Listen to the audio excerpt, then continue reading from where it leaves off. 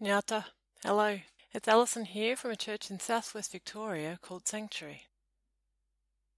A few years ago, I went to the Southwest Roadshow. There, LGBTI plus folk and allies and agencies listened and learned from each other about the needs, resources and gaps in the region. Now, I was there as an observer at the invitation of friends. But to my surprise, one of those friends then introduced me to the gathering, and she told everyone about Sanctuary. She's a person who has experienced a great deal of rejection and discrimination and harm in ways which are often driven by Christians. And because her experiences of godly people have been so damaging, she describes herself as an anti-theist, that is, someone who is against God. But to the 100 or so people there, she said into the microphone, "You need to know about Sanctuary. It's safe and welcoming for people like us. It's a light in the darkness, and it gives me hope." As a pastor, I'm often asked, why church? What's the point? Why bother turning up? Because quite frankly, we can read better sermons and hear better music online. We can have better conversations with old friends than with the oddbods in any congregation. We can be better resource for placemaking and community development through secular organisations. And anyway, other forms of spirituality are so much easier and so much more spiritual than this awkward old beast that we call church. So, why church? It's a great question, particularly in a fragmented post-lockdown, post-church kind of age. And depending on the circumstances and my mood, you'll get a different answer. But the story of my anti-theist lesbian friend tells you what I'm thinking today, and it reminds me of the book of Revelation. Last week, I introduced the idea of reading Revelation liturgically, that is, reading it as a letter addressed to a small, fragile, worshipping community which is bearing the pain of the world. I suggested that this way of reading places God at the centre, but it leaves plenty for the church to do and to be. And this plenty is not about saving the world, nor is it about selling pie in the sky till you die. Instead, in this way of reading, the worshipping community is called to embody God's new creation and to be a sign of God's future, a glimpse of the fullness that is yet to come for the whole earth. And we get a sense of that fullness in tonight's text, as John describes his vision of the New Jerusalem in Revelation chapter 22. "I had a vision," he says. "The holy city came down from heaven, and it filled the earth. And this city is so bright, so radiant that there are no dark corners, no dangerous alleyways. There are no monsters under the bed, and women walk safely alone at night.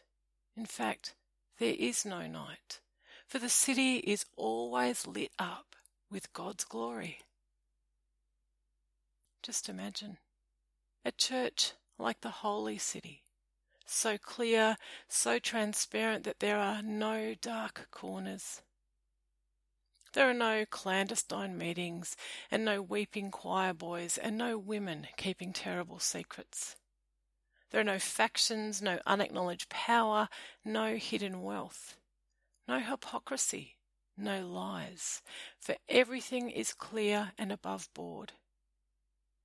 This church is so bright that every corner of the human heart, every human experience is bathed in God's light and integrated into God's fullness.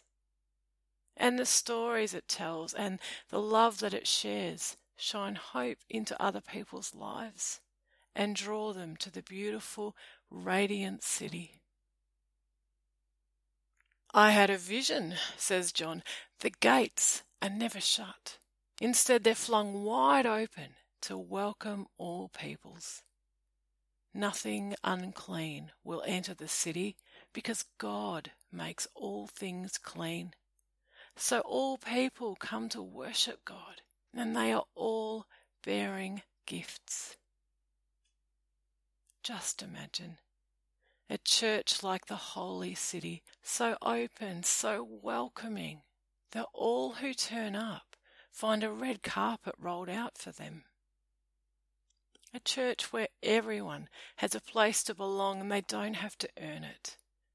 A place where everyone can share their gifts.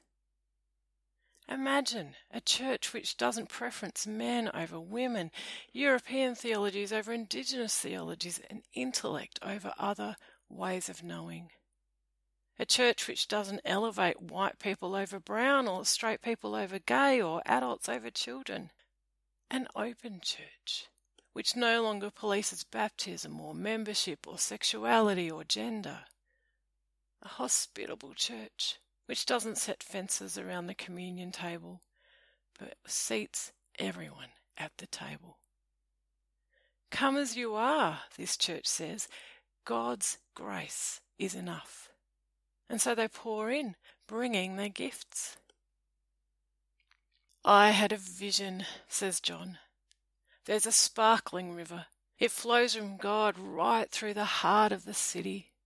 And fruit trees grow on both sides of the river, left and right. And the trees provide good eating all year round.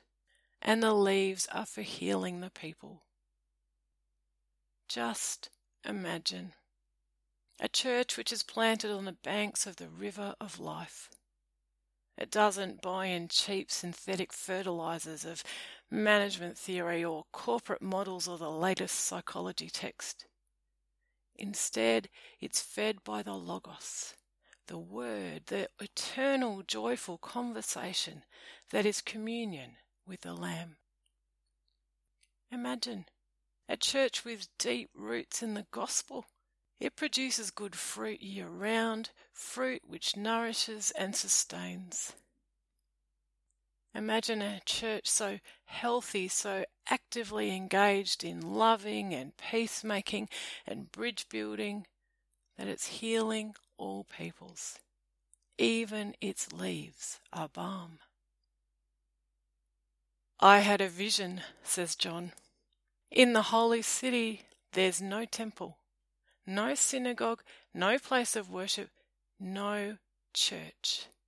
Because God's self is the temple, and God's self permeates all things. There is no longer any need for separate places to highlight the holy, because people have finally seen that the whole world is overflowing with the goodness and the power of God. Just imagine. A church which is not an end in itself.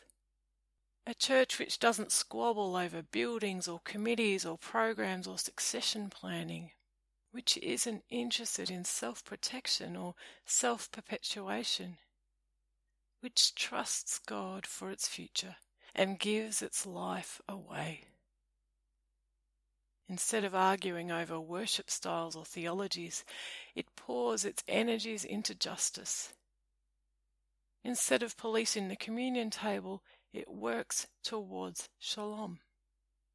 Instead of tearing people apart, it unites all people in love.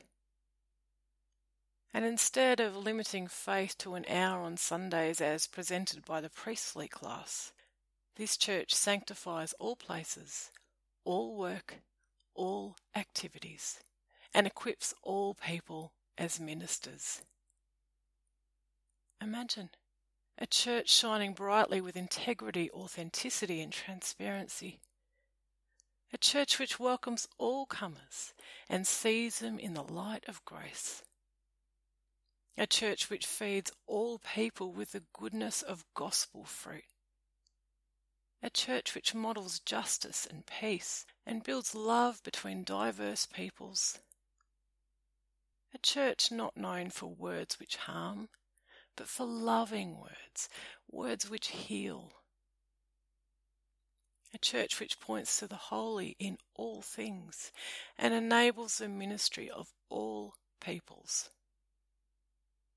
Imagine a church which models the holy city so beautifully, so generously, so powerfully, and so tenderly, that one day it will be unnecessary, because it shines with a light so bright that all peoples everywhere see the radiant face of God. Even the anti-theists and my hurting and wounded friend, and even you, and even me.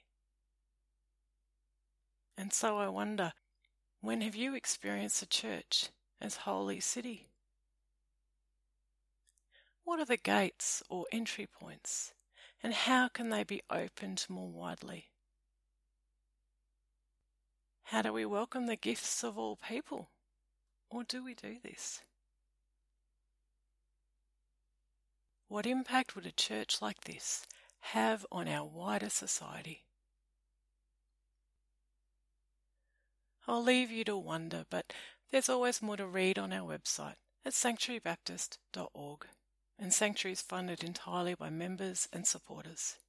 If you'd like to support the work of this little church, you can make a donation via PayPal, and you'll find the details for this on the website. This week, the recording was made on the lands of the Wurundjeri people of the Kulin Nation, and I pay my respects to elders past and present. Rainbow lorikeets are feasting on hakea, European trees are turning red and gold, and autumn leaves are dancing everywhere, and the peace of the land be with us all. Amen.